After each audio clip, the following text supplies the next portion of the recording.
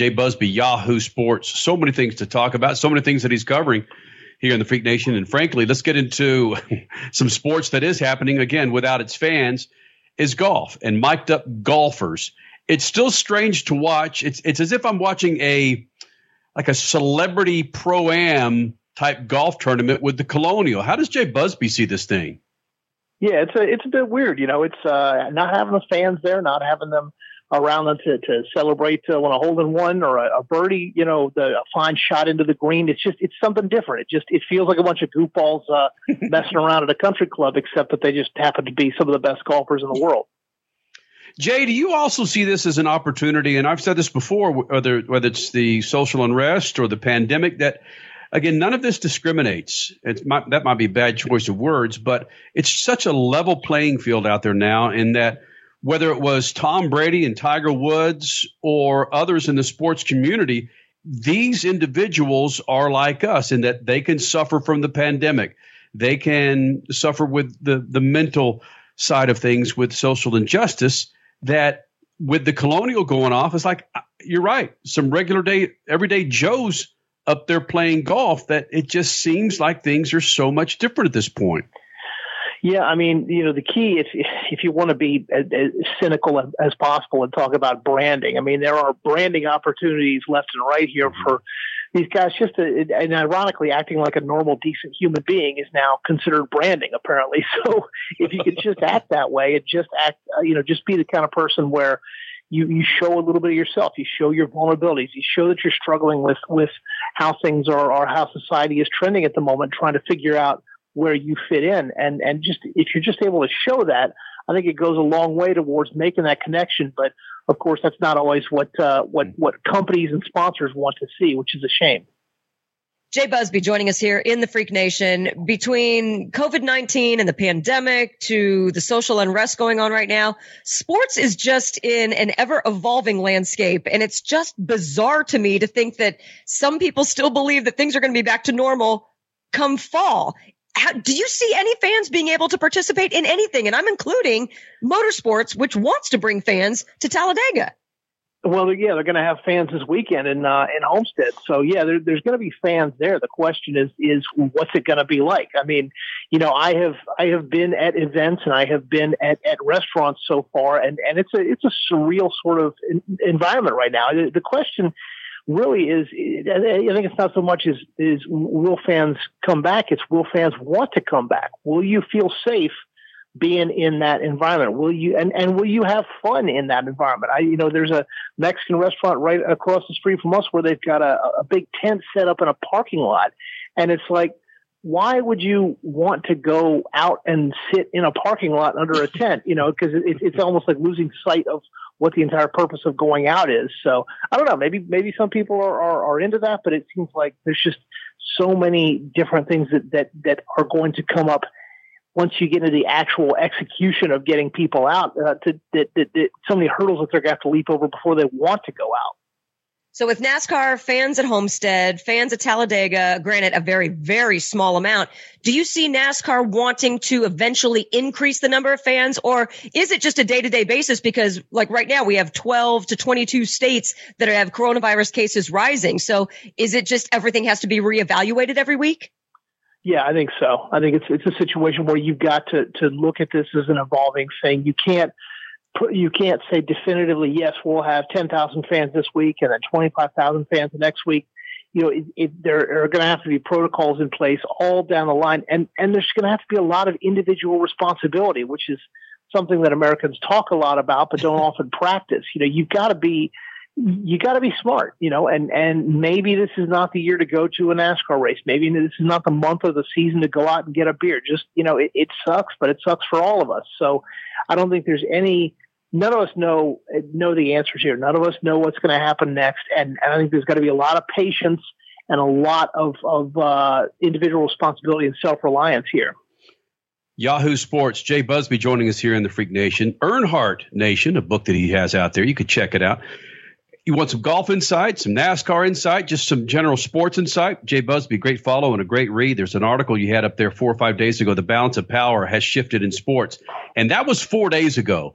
And it continues to shift in ways we never saw coming. How far will this thing go, or will it go with sports in general, and making those adjustments when it comes to doing what's right Equality with blacks in this country?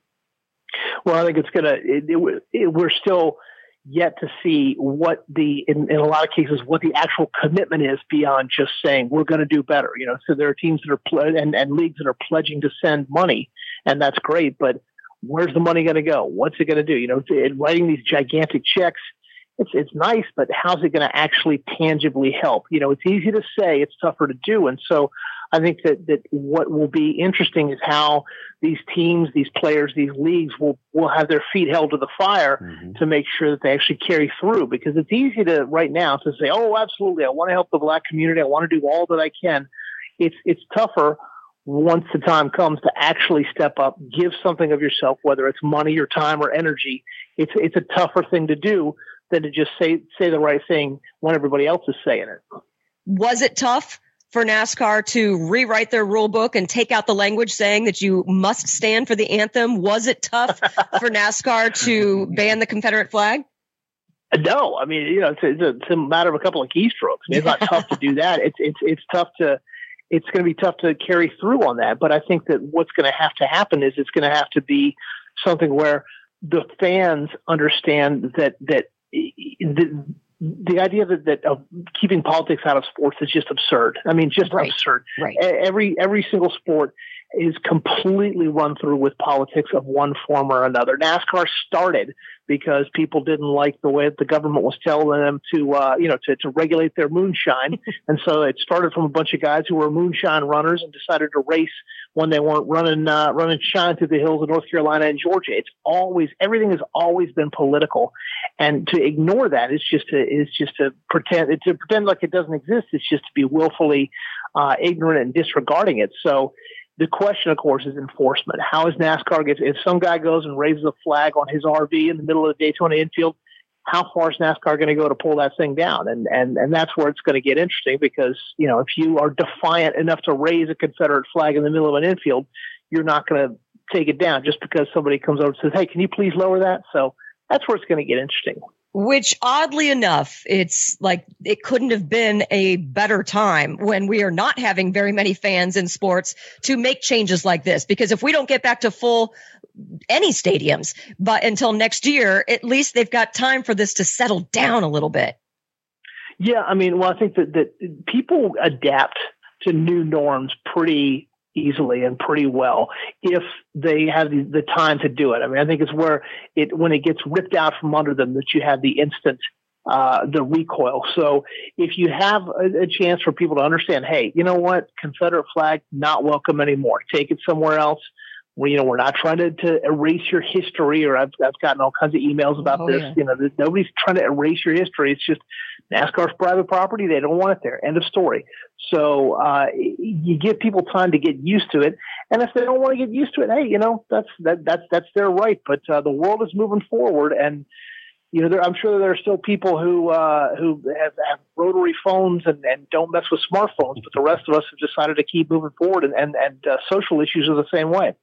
Does NASCAR, IMSA, and the NHRA, maybe possibly even Supercross, every once in a while, Confederate flags will pop up in those motorsports events. Do they need to do something similar, or are they just hoping to be like, you know what, we're not going to say anything and hope it goes away as well?